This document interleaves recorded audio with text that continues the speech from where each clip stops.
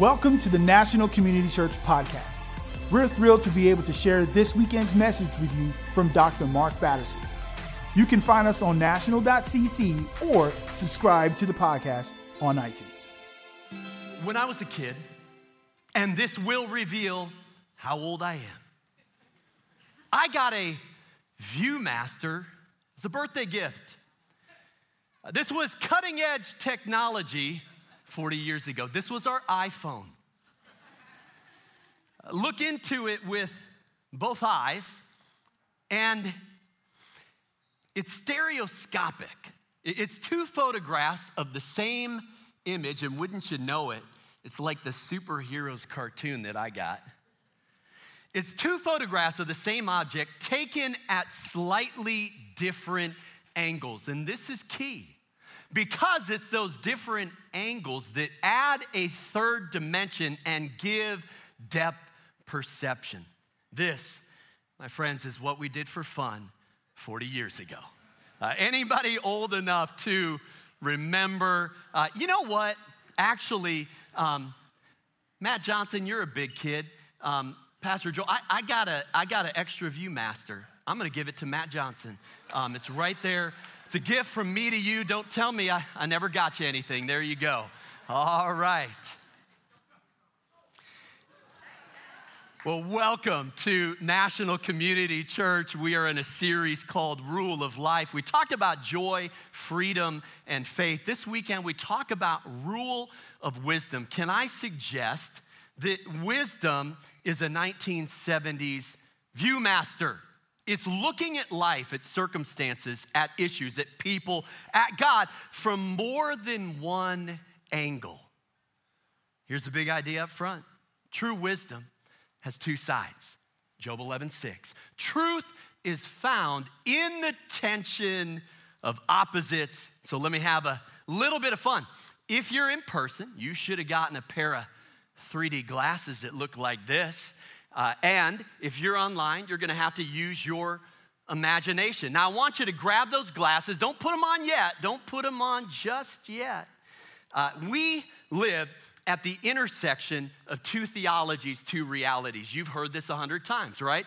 The faithfulness of God is pursuing us from the past. Surely goodness and mercy shall follow me all the days of my life. And the way that we say that at NCC is so far, so God.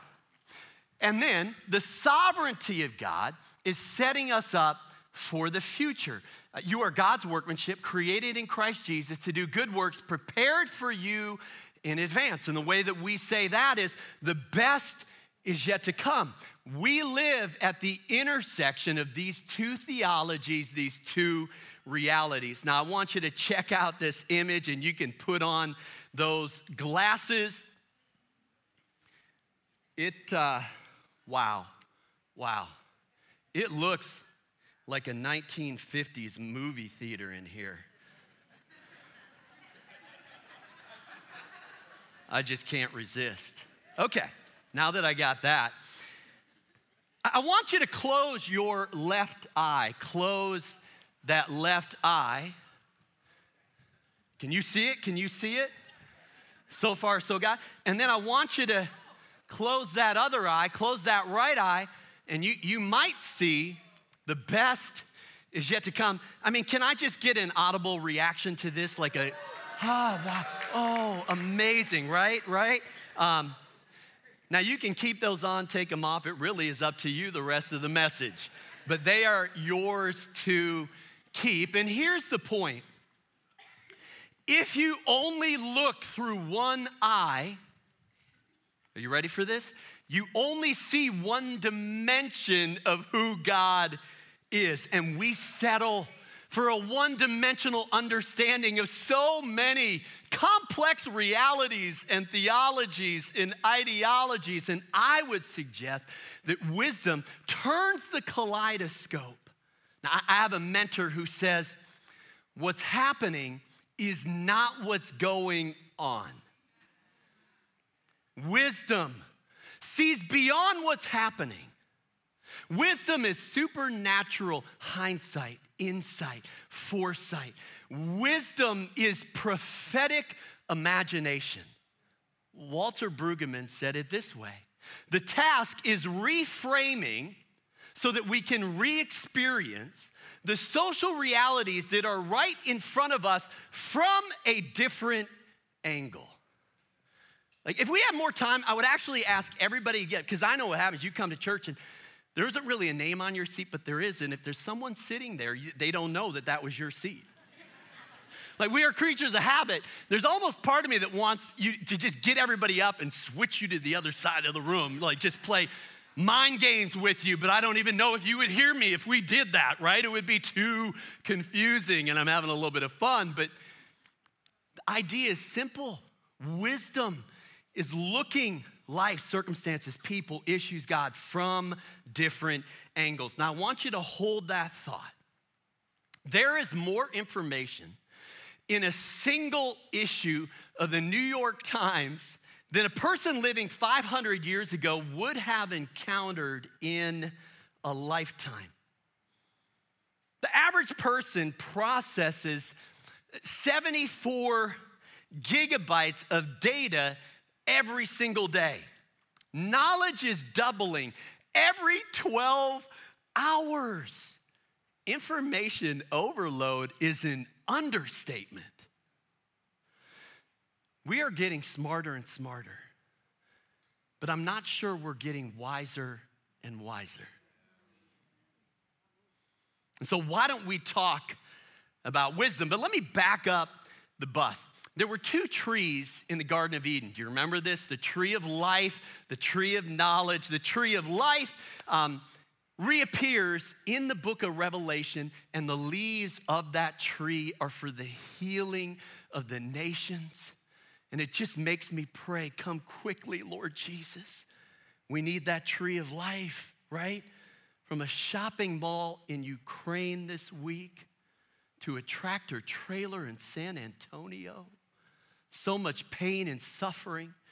We need that healing, that tree of life. I want to talk about the tree of knowledge. I want to share a thought, and this is part theory and part theology. I see the benefits of social media. It can raise awareness. It can catalyze movements. I love getting little glimpses, even if they're filtered, into the lives of other people, family, and friends. It kind of keeps us in each other's orbit. Now, that said, there's a lot of trolling and baiting and canceling. And again, not against it. I think we have to use it for good and for God. But here's my theory, take it or leave it. Social media, I think, is like the tree of the knowledge of good and evil. It may open our eyes, but I'm not convinced that we were designed with the emotional, relational, or spiritual capacity to know everything about everything in real time. I'm not saying we bury our heads in the sand, but if you eat from the tree of knowledge for 2 hours and 22 minutes every day, which is average, then don't be surprised if you feel overwhelmed by 1,000 things. That's all I'm saying. So where am I going with this? Well, in a day and age where everyone is blaming everybody else for almost everything, a culture that is polarized and politicized, that's fight or flight, I'm gonna keep saying it. We are called to the radical middle, Gordon Fee. We're called to stand in the gap as peacemakers, grace givers, tone setters, truth tellers. And that, my friends, takes wisdom beyond knowledge. Lizard brain isn't going to get us there. So how do we navigate the issues, the emotions, the triggers, the tensions? I mean, it feels like a minefield these days, right? Especially in the DC area. Well, I think we need a spirit of wisdom and revelation, Ephesians 1:17. We need the manifold wisdom of God, Ephesians 3:10. We need miraculous words of wisdom, 1 Corinthians 12:8. And I want you to know, I'm not preaching this morning, I'm praying. Oh God, give us wisdom. Because there's a situation in your life right now And you need relational, occupational, circumstantial wisdom. And I'm bold enough to believe that God is going to give it to you in Jesus' name. Amen. Well, let's jump in. James chapter 3, verse number 1 says, "Not many of you should become teachers, my fellow believers, because you know that we who teach will be judged more strictly."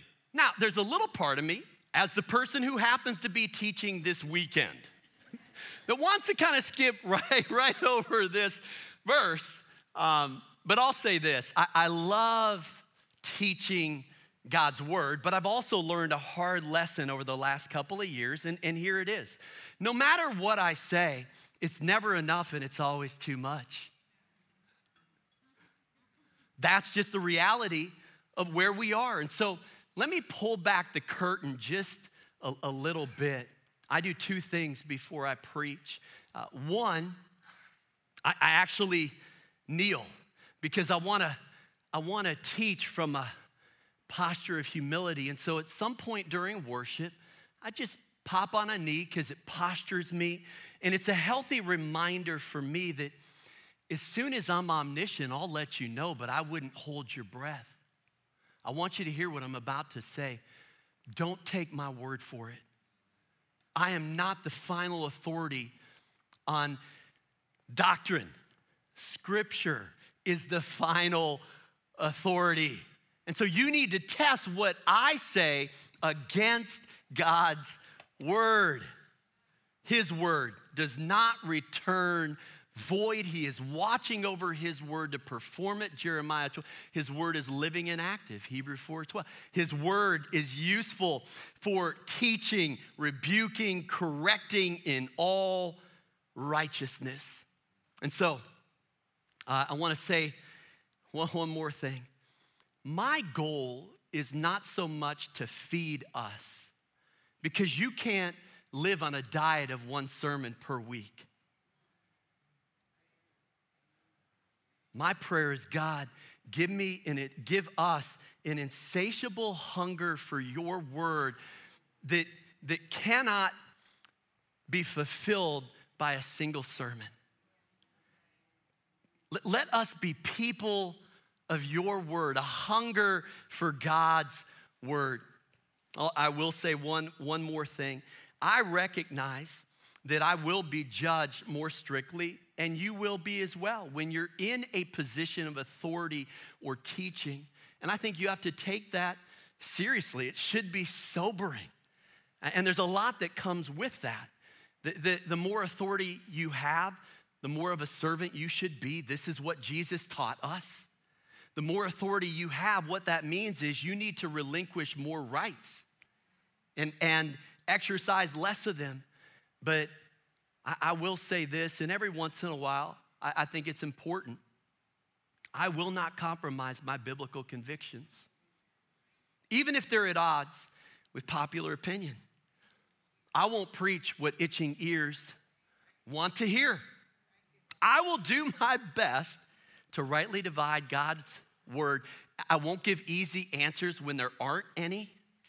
And if I have to choose between PC and BC, political correctness and biblical correctness, I will choose biblical correctness 7 days a week and twice on Sunday.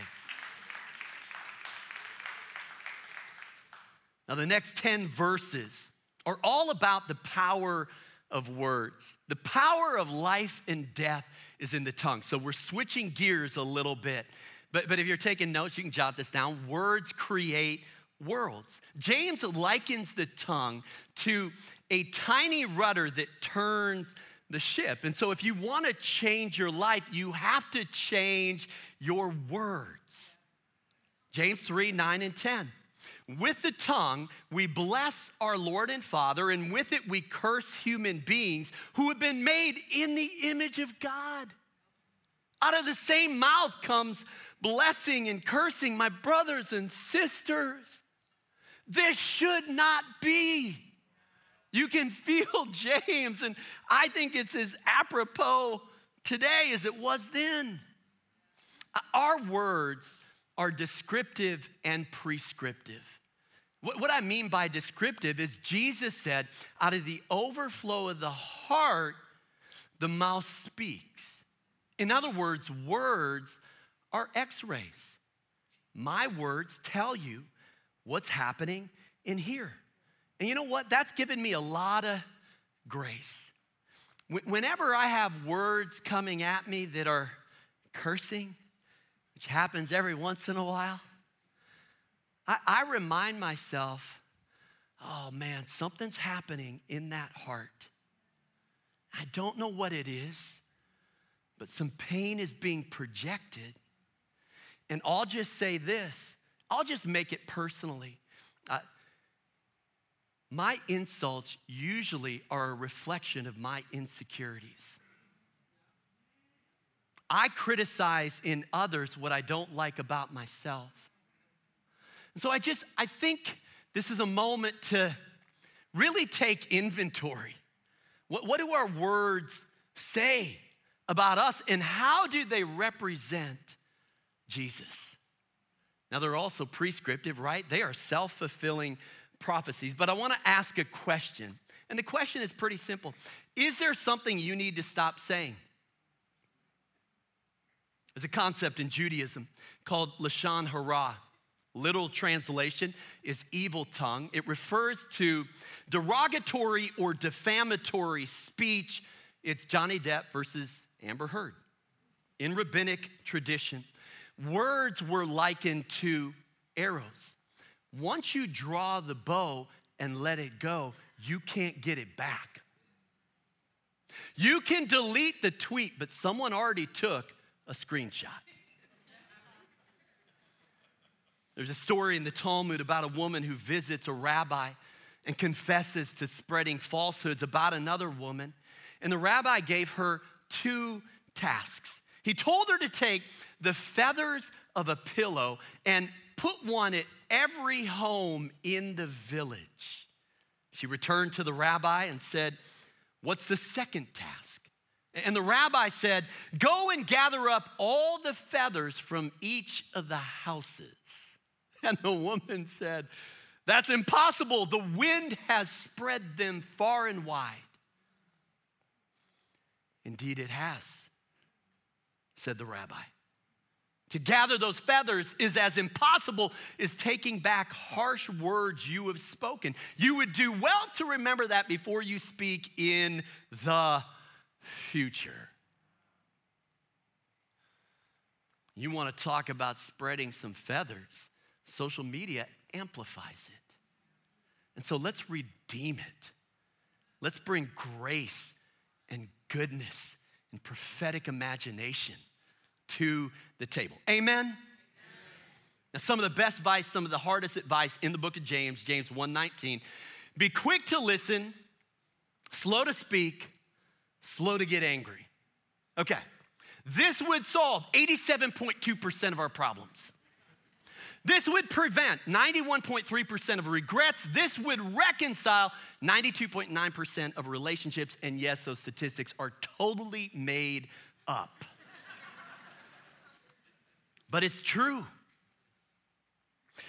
And when James says be quick to listen, he's not saying formulate that counter argument while the other person is speaking.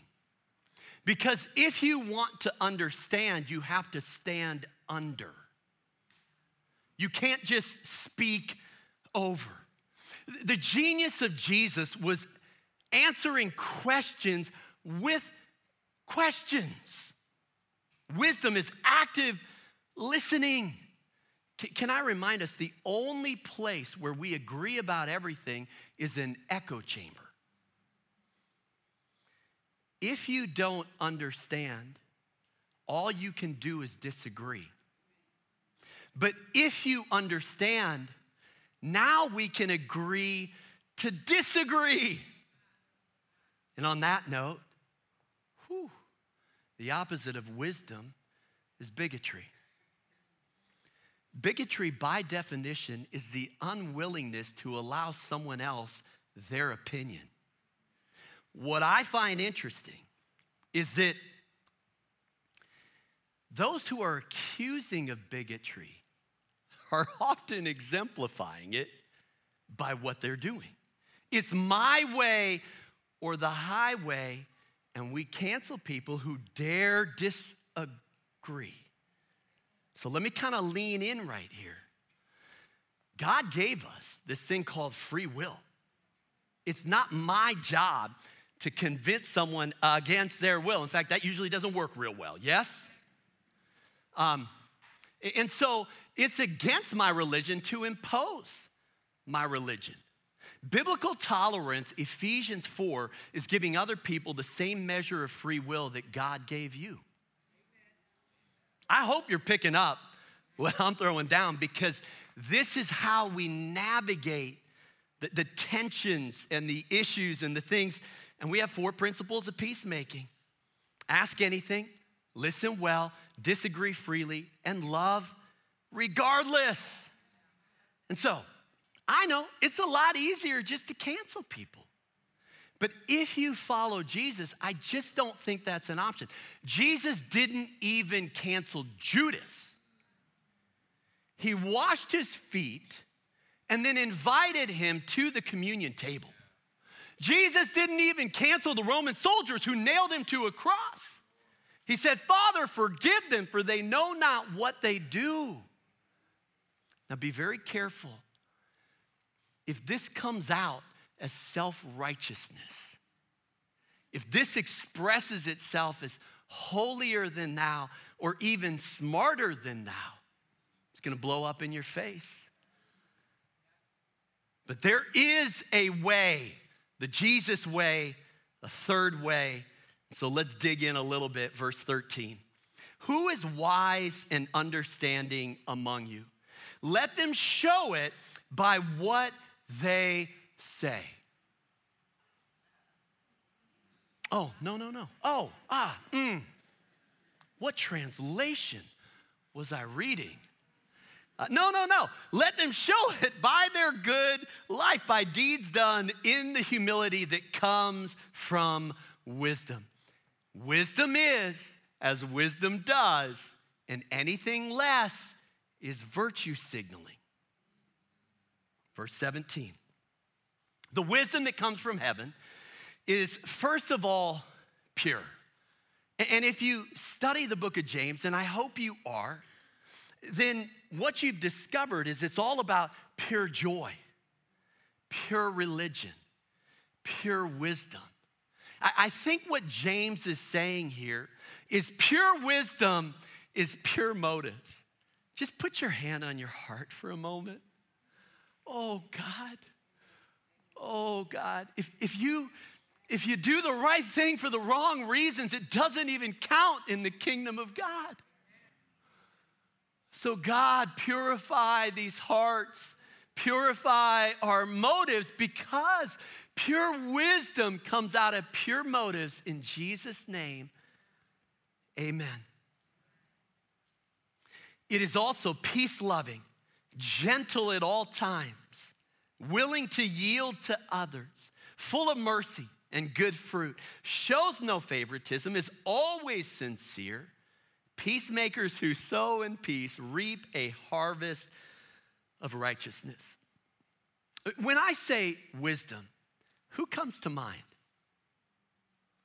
When I say wisdom, what comes to mind? It's a very different word association, but James gives us this beautiful, these are ingredients of what pure wisdom looks like, right? It's gentle at all times, peace-loving, willing to yield, full of mercy, always sincere. And so let me step back for a minute. Are we doing okay? It's a lot to process, but I want to make a couple observations about wisdom. Okay, one, wisdom is not complicated, and that's exactly how I want to say it. It's just not complicated. Now, you could also say wisdom is messy. Doesn't come in nice, neat categories. Stereotypes come in nice, neat categories. Wisdom does not. Proverbs 14:4, without oxen, a stable stays clean.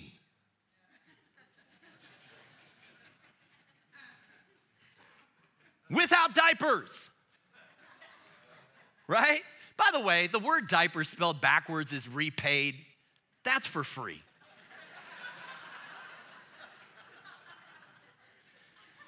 But that isn't the purpose of a stable.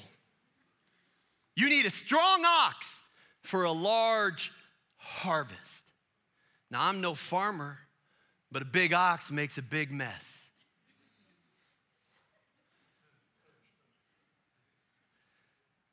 The average cow poops 15 times per day. You knew that was coming, didn't you? I can't resist that. I never will. Produces 3.5 gallons of urine and 65 pounds of manure every day. Echo chambers are neat and clean. Wisdom is a messy stable. Wisdom recognizes that there is complexity to the reality and theology and ideology and 1,000 other things. And so it's why we pray that Franciscan blessing with some regularity around here. May God bless you with discomfort at easy answers, half-truths, and superficial relationships so that you may live deep within your heart. Wisdom is not complicated.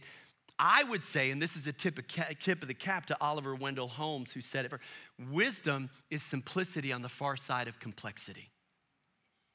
That's where we want to get to. 2, wisdom is not nice. And that's how I want to say it too. Wisdom is winsome, okay? Laura and I were in San Francisco a couple of weeks ago, Pier 39, and there's a street preacher with a megaphone sending everybody to hell.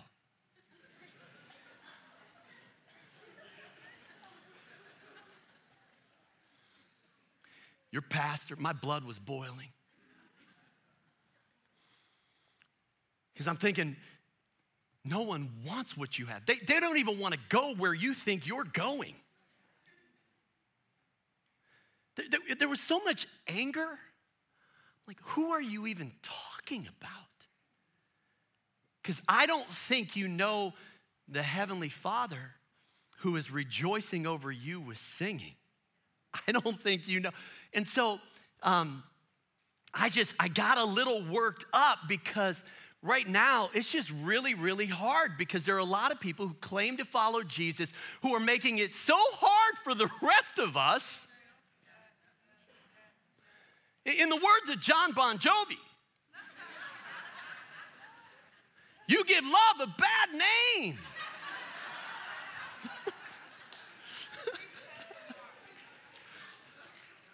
But I better up the game here. Gandhi said, I like your Christ, but not your Christianity. You Christians are so unlike your Christ. I need to pause there.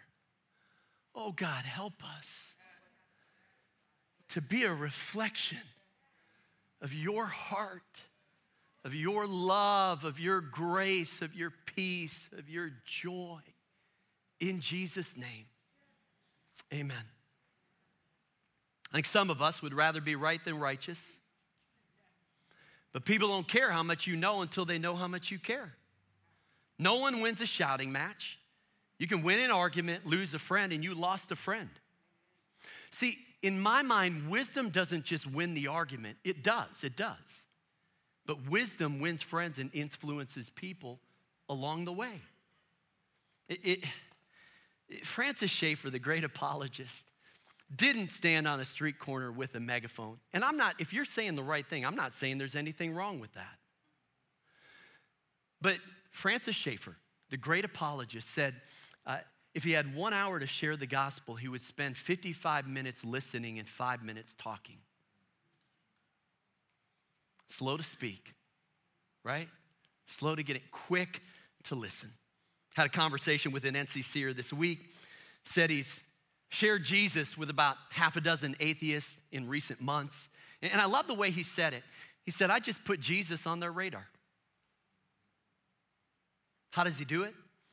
Not by talking over other people, but by standing under for understanding. So here's a rule of life, okay? This one, let's make sure we write this one down and we get this one. People listen to people who listen. And we need to be those people. 3, wisdom has a name.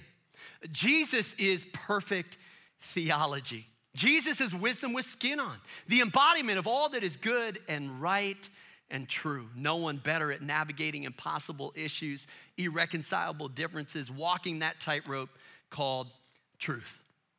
1914, Sam Loyd published Cyclopedia of Puzzles. One of those puzzles was the 9-dot test, and we can pop it up on the screen. 3 rows of 3, and what you have to do is you have to connect the dots with 3 lines without lifting your pencil. And many people cannot pull this off, and spoiler alert, because I'm gonna ruin it for you, but now you'll get it. You can't do it inside the box, and so look at the solution. Wisdom, I would suggest, is connecting the dots by thinking outside the box. Does that make sense? So I think a lot of people are just living in this little box, us versus them. We're so binary right now. The test of a first-rate intelligence, F. Scott Fitzgerald, is the ability to hold 2 opposed ideas in mind at the same time and retain the ability to function. That's who Jesus was. That's what Jesus did. And so, just a couple of examples, and then we're done. In John 9, Jesus encounters a man born blind, and the disciples narrow frame the situation. How? Well, they say, who sinned, this man or his parents, that he was born blind? It's got to be A or B, right? Wrong. When we get binary, we create false dichotomies. When we get binary, it's got to be A or B. We start blaming people. But notice what Jesus does. I think wisdom widens the aperture. It's not A or B, it's C. Neither this man nor his parents sinned. This happened so that the work of God might be displayed in him. Does that fill your heart with faith today? That maybe, just maybe, in the situations that just seem impossible, one of these 2 people, maybe God, for his glory, is moving and working. And one of my favorite miracles, by the way, if you're born blind, no synaptic connection between the optic nerve and visual cortex in the brain. This is not an astigmatism. This is synaptogenesis. Because there's a God who connects those dots outside the box. Let me push the envelope a little bit. I gotta move fast.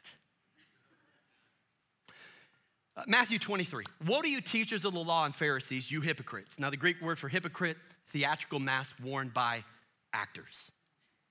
The Pharisees were virtue signaling, and Jesus calls them on the carpet. And by the way, I want to say this, and I want to say it carefully. I recognize that less people believe in God and less people attend church than 10 or 20 years ago.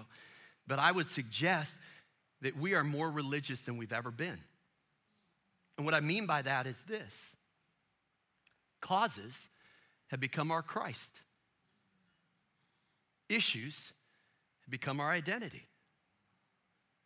And the problem with that is this: we should care about causes that are good and right and true. But when you find your identity, primary identity, outside your relationship with Christ, when the cause becomes Christ, now what you end up with is false identities and false securities and false narratives and false idols. Are you still with me? So this is where we got to do some identity work, some examination, make sure we find that identity in Christ. So here's what Jesus says.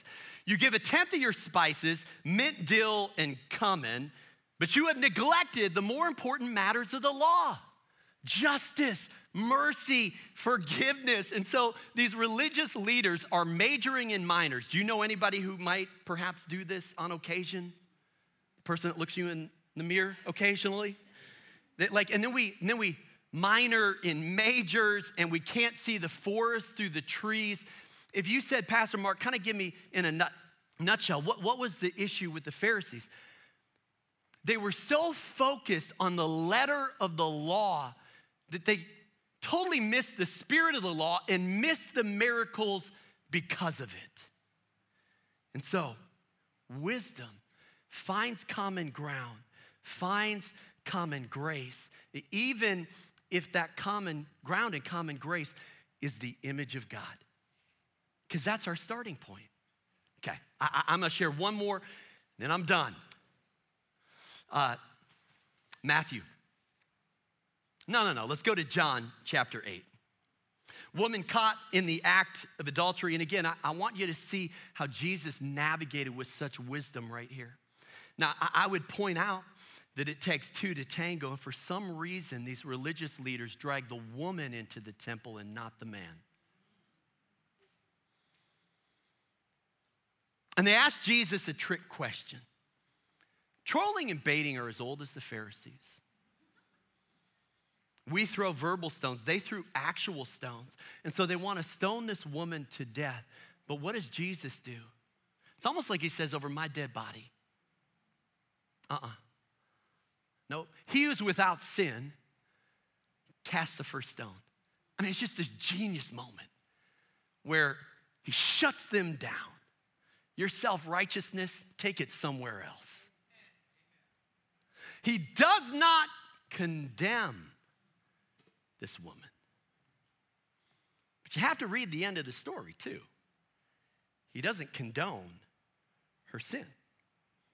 Sex, sacred covenant between a husband and a wife. Adultery is a violation of that sacred vow. And so Jesus says, go and sin no more. What you see here is John 1:14, Jesus full of grace and truth. Grace means I'll love you no matter what. Truth means I'll be honest with you no matter what. I'm not gonna compromise my biblical convictions. I'm not omniscient either. But I'm gonna live according to those convictions, but I will always show compassion. That's who Jesus is. That's the Jesus way. That is the third way. And so, grace without truth is weak sauce. Truth without grace is hot sauce. Grace and truth is a secret sauce. I'm telling you, wisdom is grace and truth. And so I need to quit. We need to be done. So much more I want to say. Fear of the Lord is the beginning of wisdom. Wisdom is found in the multitude of counselors. So many things I want to say this morning. But I'm going to pray for us. I want to go back to James 1:5, and I'm going to end with this. If any of you lacks wisdom, you should ask God, who gives generously to all without finding fault, and it will be given to you. Can I invite you to stand if you're in person at our campuses? Online, you posture however you want to right now. But I want to pray over us. Would you be willing to just ask God for the wisdom that you need? I can't give it to you. I'm grateful for spiritual fathers, spiritual mothers, mentors, people who have been there and done that. But you know what? The best spiritual fathers and spiritual mothers usually end up at a point where you probably need to hear from God about that. And so, Lord, right now, I pray a very simple prayer. I pray wisdom beyond knowledge. I pray a spirit of wisdom and revelation to come upon each one of us, that as we navigate the complexities, the tensions, that somehow, some way, we would find the heart of God in the mind of Christ. Lord, I pray the manifold wisdom of God, relational, circumstantial, emotional. And God, I pray miraculous words of wisdom that we would elevate above some of what is happening in culture, that we would take ownership of who we are in Christ, and that we would employ this rule of wisdom to the glory of God in Jesus' name. Amen and amen.